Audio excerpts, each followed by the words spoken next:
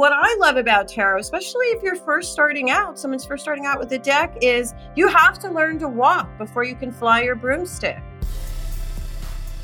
This is Your Magic, a Spotify original from Parcast Studios and Your Magic Media. I'm Michelle T, and today I'm talking to Rachel True. She created the True Heart Intuitive Tarot, but many of you also know her as the actress who played Rochelle in the iconic teen witch thriller The Craft. After that, we're going to visit with Your Magic producer Molly Elizalde, who set off to find a treasure trove of newfangled tarot decks at the Massachusetts Institute of Technology. And finally, I'm going to share a spell to help you bond with your tarot deck, and it will not involve sleeping with it under your pillow because you deserve a good night's sleep. Stay with us.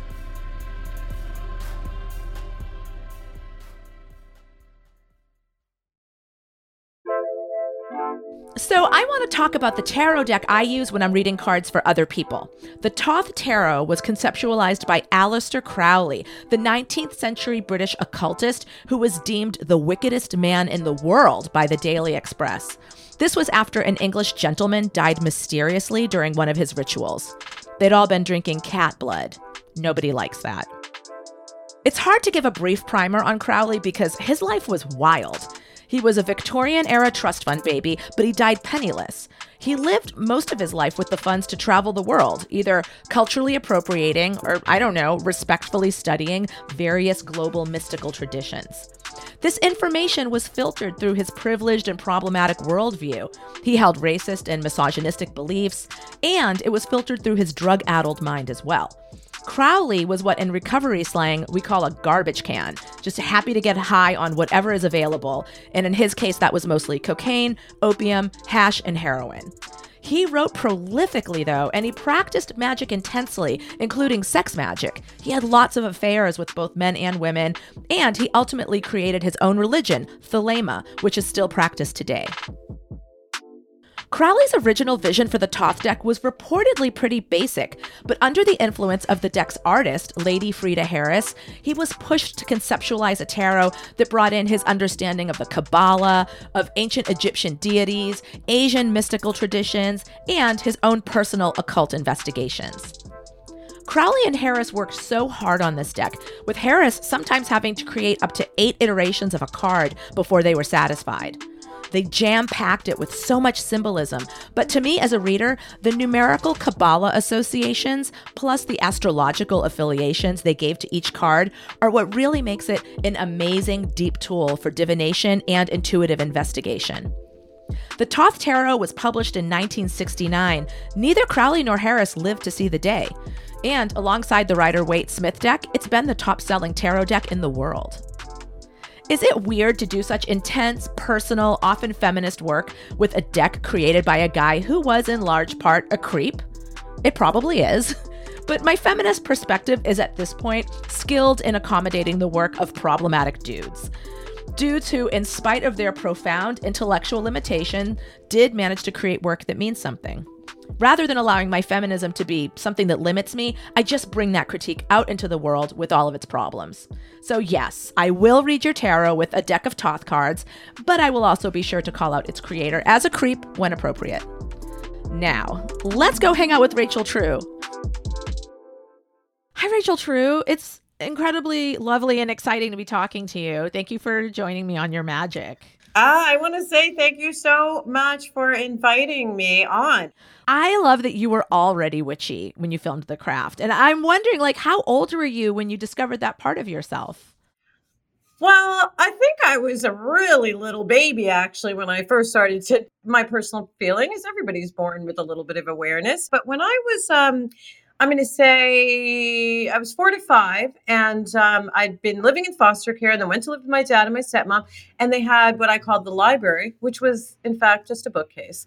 And the two books that I would pull down were Carl Jung's Man and His Symbols and Nietzsche's Beyond Good and Evil. Light reading for a 4 to 5-year-old. Here's the thing. At that age, we could read. We were taught to read very young. But granted, I wasn't reading the big words. I was clearly probably catching a word here and there, but more looking at the images that was on the cover, and Man and His Symbols has a lot of, black and white pictures in it. And so cut to a few years later when a friend of my parents is over and they pull out a tarot deck, and I'm like, oh God, wait, I know this. I recognize this. It was like a language. I went, wait, this is like that other thing I used to pull out of the library, and it's a language I can learn to speak. Oh, I love it. Hearing you talk about this, like, it's like, okay, like you saw those images and you recognize them, right? So there's this like sort of like basic, brainy intelligence. But I feel like there's something going on. It's really talking about your mind and having the mind of a tarot reader, or maybe even a mind that's sort of, I don't know if you write poetry, but it makes me think of like the mind of a poet, where you were able to actually make these larger leaps. Like it might not have been so evident. Do you think? Because to me, you're like, this is to me, is very evident. Yeah, but to you too, I'm sure. For you too, it would be screaming at you. It was literally like, look at me, I am saying something. Also, because maybe again, growing up with like a Jewish intellectual dad, right? We had all these sort of interesting esoteric books around and discourse around things that maybe just didn't happen in every household, as well as I grew up when I was a small kid in New York City, and there's so much energy, right? Oh, yeah. So very much energy coming at you. Unlike California, where all the energy is coming from the volatile earth. So I knew as a little child, I felt very overwhelmed, or I felt that energy intensely. And I remember being mortified that I would laugh. I would hysterically laugh every time I saw little babies when I was around that age. And I was embarrassed by it because I didn't understand why I would just hysterically laugh. And now I get that was just the energy connection. I was picking up on their joy. The joy of a baby who's not smashed down by life yet. Yeah. I'm just imagining like tiny you in New York, and New York is an overwhelming city to any adult who isn't particularly psychic. It's just a lot. Like, what did little tiny, esoterically sensitive you do to help yourself with that overwhelming energy that you were sensitive to? Honestly, as a small child, I was just overwhelmed a lot. Because I think it's a skill set we develop. A lot of young empaths hit me up in my DMs, right? And they're like, I'm an empath, which will be the whole sentence. And then I'm like, and? But then the rest of the sentence sometimes will be, I'm an empath, and there's so much stuff coming. People come at me so much.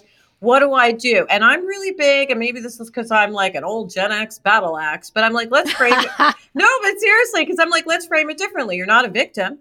You are gifted with this, and everyone has this extra sense, is my particular take. Although I think Firuza Balk and I got in an argument. She's like, not everyone is magical, Rachel. And I was like, no, but I think they are. It's just really buried. And I agree with you. Yeah, I think it's really buried in most people. Or as a friend of mine said, they're like, okay, fine, Rachel, everyone's psychic, but like some people are at the Super Bowl and some people are in the Pee Wee leagues.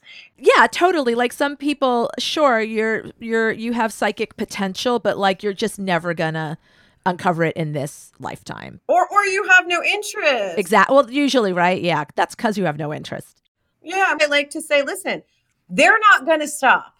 So it is your responsibility or my responsibility when I'm in a supermarket, if I feel overwhelmed by the energy, that I need a protection. And I do something as silly as, I picture myself in a medieval suit of armor.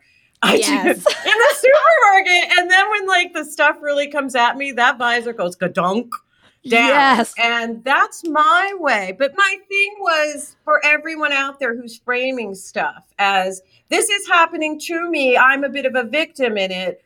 I'm like, let's just turn it around. You are gifted, and how can you protect yourself? Because that's more active to me, and you can do something about it.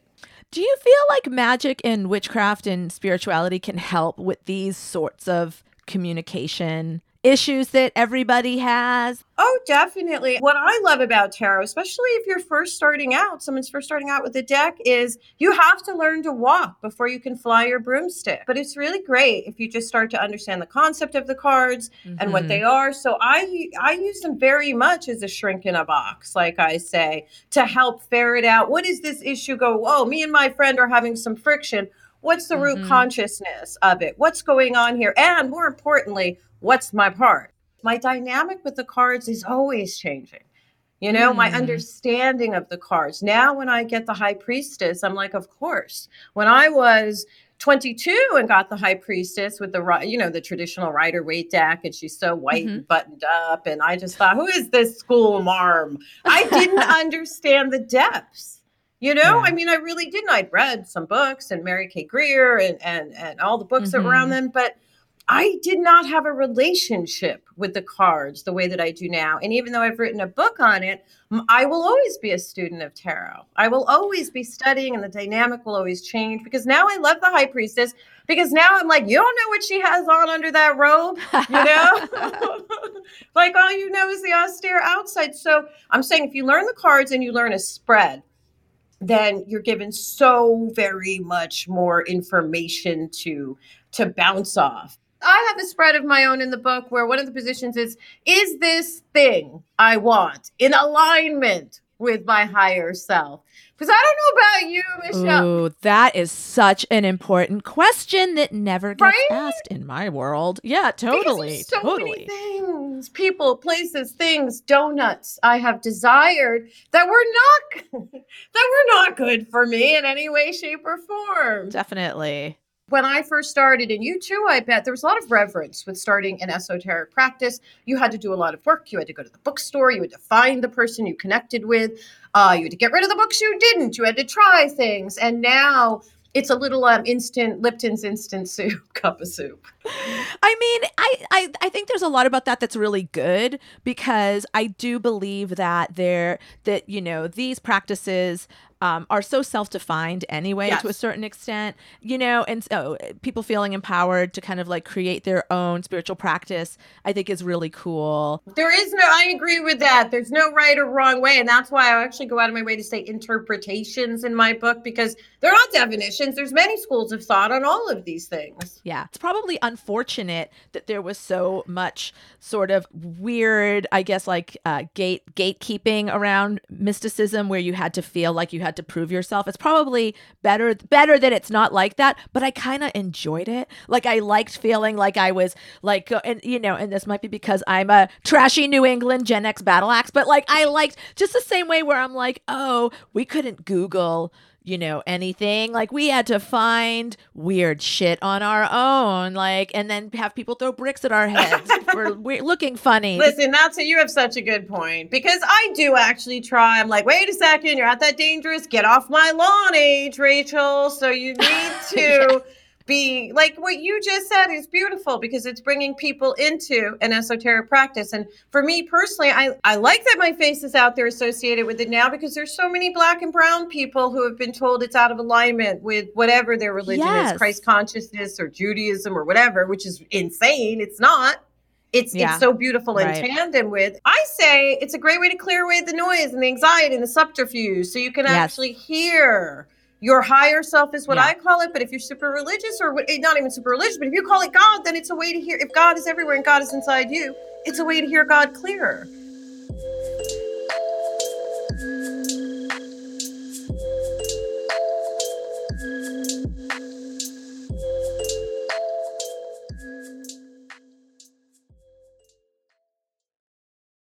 Listen, I want to pick cards for you. Okay, you let me read your cards? Yes. Is there anything, and it's an honor, may I say, is there anything? I'm going to say this. All right. I think what's been on my mind lately has been my last relationship and what will my next one, like love life stuff, I guess. I've learned a lot of lessons from my last one. So I guess around love, because I write about this in the book, that it's a one thing I haven't really manifested the way that I would want in this life. I've always been so career focused, or maybe I even talk about it. I think I had a broken heart in the 90s, and I remember saying, that's it. I am never feeling this way again. I am putting all my focus on work. I will never, Yeah, I relate to that. Yeah. let's just see what's in your love sphere, right? You know what? It's all going to be work cards now, because I asked about love. No, well, we're going to interpret them as love. So even if you get work cards, it means that you are. I would interpret that as you working towards exactly. Love. I'm going to shuffle right now, thinking about specifically the lessons that you're bringing with you from this last relationship. So let's see. Okay, so I'm picking 3 for that. And now, what does the sphere look like that you're moving into? What does the little pink brick road of love that you're skipping down, what little cul-de-sac are you skipping into? What does this look like? What's the vibe? All right, let's see. What are you bringing with you from this last relationship? Wow, this relationship is over. This relationship is definitely over. What did you pull? I'm dying to know, because I actually, while you were doing it, I pulled 3 cards too, just to see. Did you? Okay, yeah. I won't even tell you. I'm curious what you got. Okay. Queen of Swords came up first. Okay. Followed by the Emperor, and then followed by a card particular to the Thoth deck, the Aeon, which is the Judgment card. Right. Which is about leaving your past behind. It's like this card is this question. It's like you're leaving your past behind. Take a look behind you. What would you have done differently? What will you do differently in the future? How did you use your resources? Did you make can you stand by the choices? It's a reckoning so that you can then, with almost like a clean slate, move into your future, even though your future might be uncertain. You might be this little ghost baby chewing your finger saying, I don't know what am I going to do? It's okay. You're going to figure it out. It's promised in the card, right? I do feel like a ghost baby, by the way. Did you end it? Did you end this relationship? You know what? Originally, no, but I made a decision mentally to not hold on to it anymore. So yes, I didn't end the dynamic with him, but I ended it with myself, if that makes any sense. It makes perfect sense, and it makes the best sense, because that's ultimately what's most important. And that's what she's doing, the Queen of Swords. She's sitting up, on her cloud. I love that she's in a cloud throne in this deck, because it's about having detachment and distance and being able to look at your situation almost dispassionately, intellectually, so that you can make a good decision and not be so overrun with emotion and this and that, but be up there looking down and being, okay, you know something? Not going to do that. Not going to do that. That person's gone. That pattern is gone. No, I love that card for the first card, because I'm, again, a water sign, and my emotions tend to be all over the place. So when I move into that energy, it is usually I've swum through the depths and gotten to some logical place. Totally. And then like the centerpiece, right, is this Emperor card. And it's just like, I love this. It's just like you like taking full responsibility for your own life and your purpose and your energy, packing it up and moving on. It's like you are the king of your castle. It's almost like it's business, even though it's not. But it's like seeing it for what it is, not letting it hamper you, knowing that you have this like road to keep marching down. I like that interpretation, because it's bossing up. Because I know a lot of people, especially some women, can have negative interpretations of the Emperor, which I get that, right? But I also think there's that other side of just taking control of our own destiny. Yeah. So this looks great. It looks like, lesson learned, action taken, ready for the future, and now what is this future energy coming up for love? It looks a little hesitant and trepidatious. Do tell. Do tell. We got another queen leading the trio. It's the Queen of Disc, which is Capricorn, right? Yeah. So, it's like she has already been through it and she knows about it, right? So there's a certain knowingness. And it's like, this is really interesting. It's like, what do you do when you've been through relationships and you know how like your illusions about romance maybe have been trashed through experience, and yet you're still a romantic creature and you want connection. So it's like, she's just sitting there pondering this, like how when I know all there is to know about love, how do I go forward? Yes. And I just want to throw in an exercise that I did when I realized that my heart was kind of locked up. I did this exercise where I took the stairs from my head to my heart, right?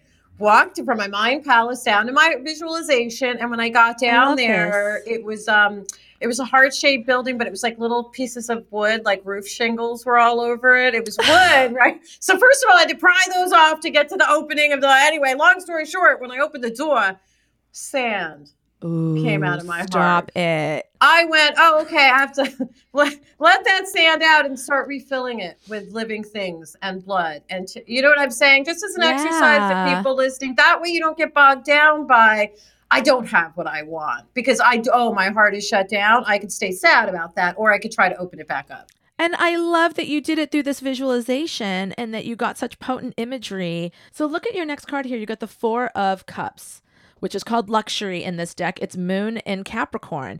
And this is like there's been a certain amount of emotional stability that's been reached. And we're talking about love and your process around love. So like you, as you're saying, like you were shut down, you're not shut down anymore.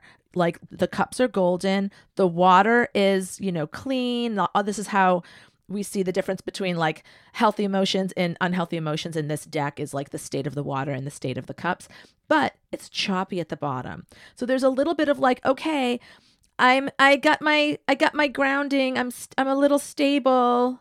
I can see my heart being open. It's open. But here's the thing about this is the choppy water at the bottom. The cups are going to get knocked over. So it's like, this is the information that you're sitting with. It's like, all right, I'm good. I'm open. My heart's going to get hurt again because that's what happens to hearts, right? So what do you do with that knowledge? Because your heart is very important and you don't want it to get all boarded up again. You want to keep it healthy and open. So you got to move slowly so that you can care for it. It's just like if you see, the picture on this card is this beautiful tree, and there are these lovely big flowers growing, and there are these big leaves that grow and curl around the flower to protect the flowers. I think that's great, and I think it's what the last thing you said was really true, because I think in one of my last encounters, I kind of fell back into some old patterns. I hadn't dated anyone in a minute, and I just was like, and I went back to old patterns that don't serve me, don't work, da-da-da-da-da. I just love your whole jam. I love how you think about things. I love like the way that you do self-care in your own brain. Like I like your philosophy of emotions and of self. And it has been such a delight to get to have this really cool conversation with you. I appreciate the reading. Just so you know, look what card. I'm using a different deck. I'm not even using mine because there was another deck closer to me. But look what came up in this deck too. It's it's the She-Wolf deck, yes? She-Wolf deck. I love the She-Wolf deck. Oh, it's so gorgeous.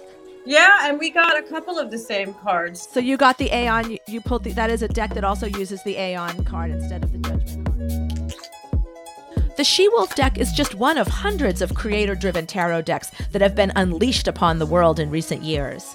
In an effort to really explore the extent of the tarot renaissance we're in, our producer, Molly Elizalde, took the train from Brooklyn to Cambridge to visit MIT, where a librarian has gathered over 450 specimens of unique artist-created tarot decks. Let's see what she found. Molly, I met you because I was reading your tarot cards a few years ago.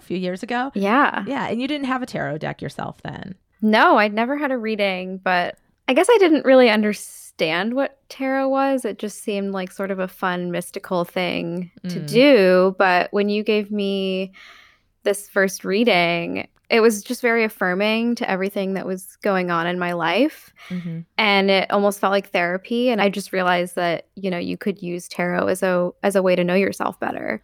If I remember correctly, you were interested in acquiring your own deck, but I think you had caught wind of that myth that you weren't allowed to buy your own tarot deck. It had to be gifted to you. Yes, I had been dropping hints to my friends like, oh, wouldn't it be fun to do tarot readings, guys? And nobody got the hint. But you gave me your blessing that it was okay to buy your own first deck. And I was on my way to London, and you had just been on your UK book tour, and you didn't get to go to this witchy bookshop in London called Treadwell's. And you sent me there. And there were all these amazing decks, and I just felt really overwhelmed, and I didn't really know where to start. But I knew the Rider-Waite, and I was like, that's meaningful to have a classic thing. So I bought the Rider-Waite deck. I mean, I think you did the right thing. It is the ultimate beginner deck. I think it's good to familiarize yourself with it. So what did you think of it? What did you think of the Rider-Waite Smith deck? I don't know if at the time I really understood the energy that you could have between you and a deck. But I was just so focused on what is the right meaning of these cards. But then you also told me about this amazing collection at MIT, and I just really wanted to know more. I could not believe it when I learned that at MIT, the Massachusetts Institute of Technology, right? In their library, they have a special collections department with a very cool librarian, Emily Hardman, who was acquiring a ginormous collection of artist-created, independent, contemporary tarot decks. So we started out in her office where she happened to have some boxes of tarot that hadn't been archived yet at the library. We're building this as a study collection, really, like something that is used in a reading room and can be protected, and we take that really seriously. Thinking about the way tarot is regarded by our culture, why are they acquiring tarot decks, which are sort of, predicated on this idea that intuition is real, maybe clairvoyance is real, like stuff science has always shook their head at. I mean, Emily really placed it within this sort of world of like math and gaming that is such a part of the culture of MIT. And, really is thinking of tarot as a text. Like it's just an unbound book. And I really can't think of any other text that has been so comprehensively, so often redone. Out of all the decks that we looked at in her office, I just had this realization that contemporary living artists were actually reinterpreting this ancient practice. And I thought that was so cool. We're really looking for decks by artists who are taking apart archetypes and offering them up to new ways for their communities and their own practice. So Emily and I kept looking at different decks in her office, and we kept pulling the star card. The star. Yeah, maybe the star is like our guiding card for this. Like you guys would just grab a deck randomly to investigate the art, and the card that you plucked was the star again and again? Yes, and it was kind of convenient because it allowed us to sort of compare the differences between how these artists were interpreting the star. It's like the tarot could not help but respond to you in the way it is meant to, which is, uncanny and trying to communicate a message, a pictorial message to you. And honestly, the star is so interesting that it's that card, because the star is a card it's a visionary card. In a way, it could encompass tarot as a project, because the tarot is such a giant project, 78 cards trying to touch on different aspects of human experience in this really, staying true to these old traditions, but modernizing it.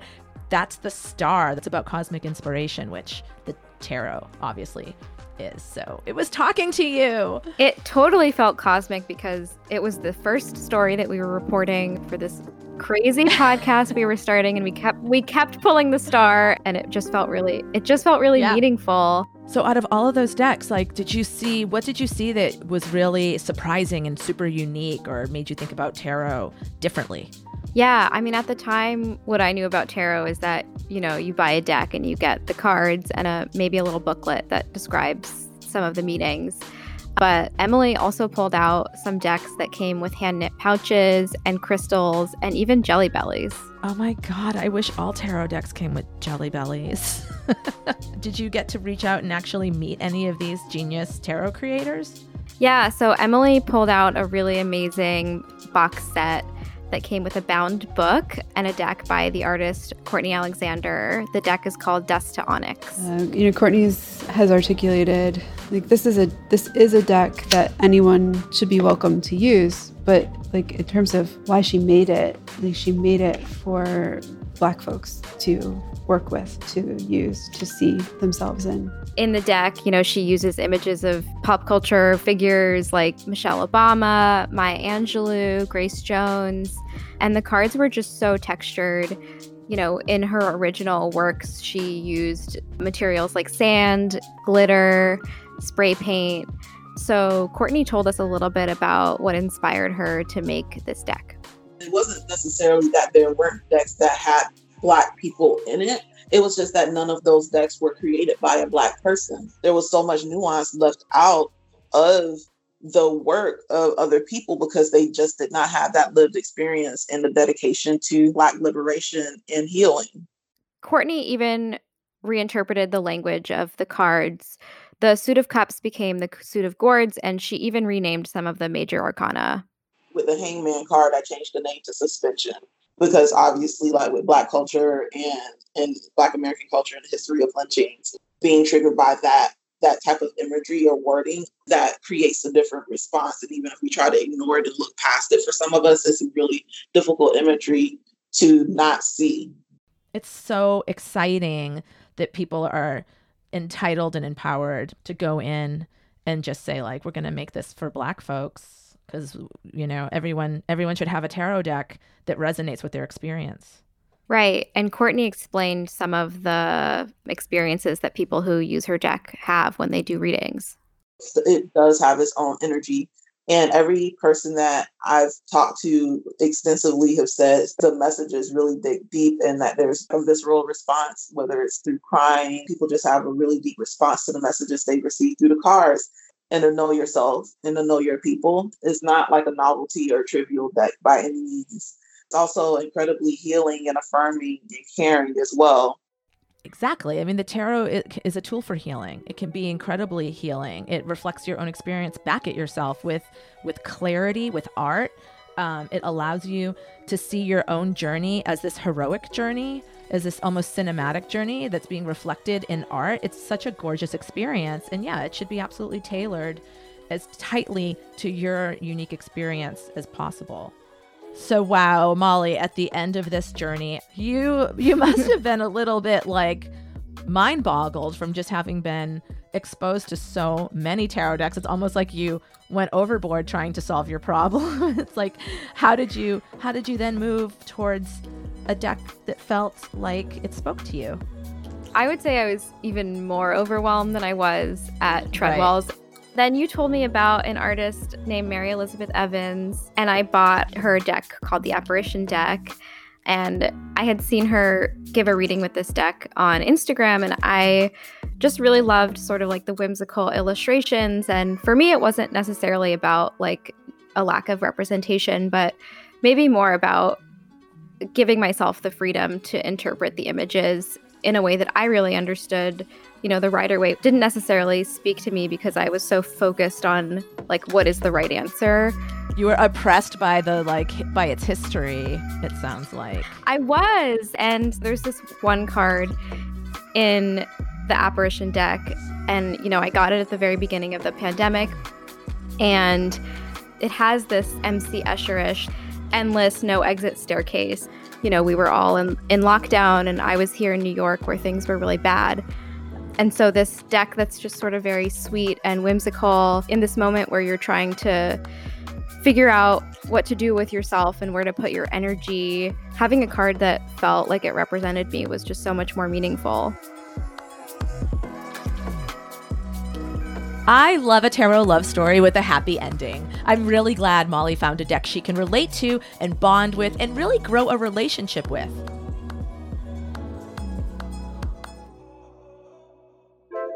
If you are looking to get closer to a new deck or just want to rekindle a lost spark with one of your well-worn favorites, here's a little ritual I do to bond with my cards. I do want to say, first and foremost and all that, the best way to bond with your deck is by using it regularly and studying it. But I like to do this bedtime ritual to get into the realm of the subconscious, the psyche, where so much of our intuition resides. This is a ritual to help you get to know a new deck or just reacquaint yourself with an older one. First, you need the deck you're wanting to bond with. Do this early in the day or even in the morning. Shuffle the cards and ask the deck to give you one card that represents an important aspect of its spirit or its vibe. When you're done shuffling, pick that first card off the top. Study it. Gather items from around your house that resonate with the imagery on that card, like toys, statues, food, candles and crystals, or pieces of fabric that reflect the card's color scheme. That night, arrange an altar by your bed. Put your deck there and the objects you've collected. Meditate on that image before you sleep. Ask the deck to come to you in your dreams and reveal images that deepen your understanding of it. Now go to bed. Most of the time when I do this ritual, I don't even remember what I dreamt. You know how dreams are. But scientists believe we have 3 to 7 dreams a night, so I just trust that my psyche was in active communication with the spirit of my deck. I do always feel closer to my tarot after having done it, and I bet you will too. I think a good tarot deck feels like a friend, and we created a lot of friendships today. We made frenemies with old school occultist Aleister Crowley. We made new besties with sassy Scorpio Rachel True. We watched sparks fly between Molly Elizalde and her chosen tarot deck. And we forged a path for you to level up your intimacy with your own cards. Relationships are the conduit through which magic really flows, whether it's the connection between a tarot reader and their querent, an elder witch and their newbie student, or between you and your highest, most divine self. We hope that all your relationships are friendly, healing, inspiring, and full of magic.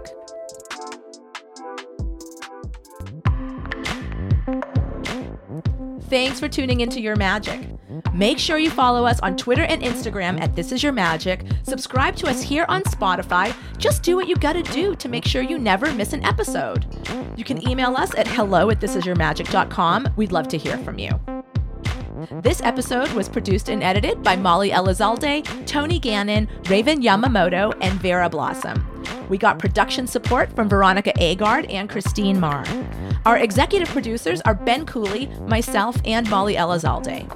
Our original theme music is by John Kimbrough. Special thanks to Aaron Kelly. Join us next week for a conversation with Ravina. Thanks for listening.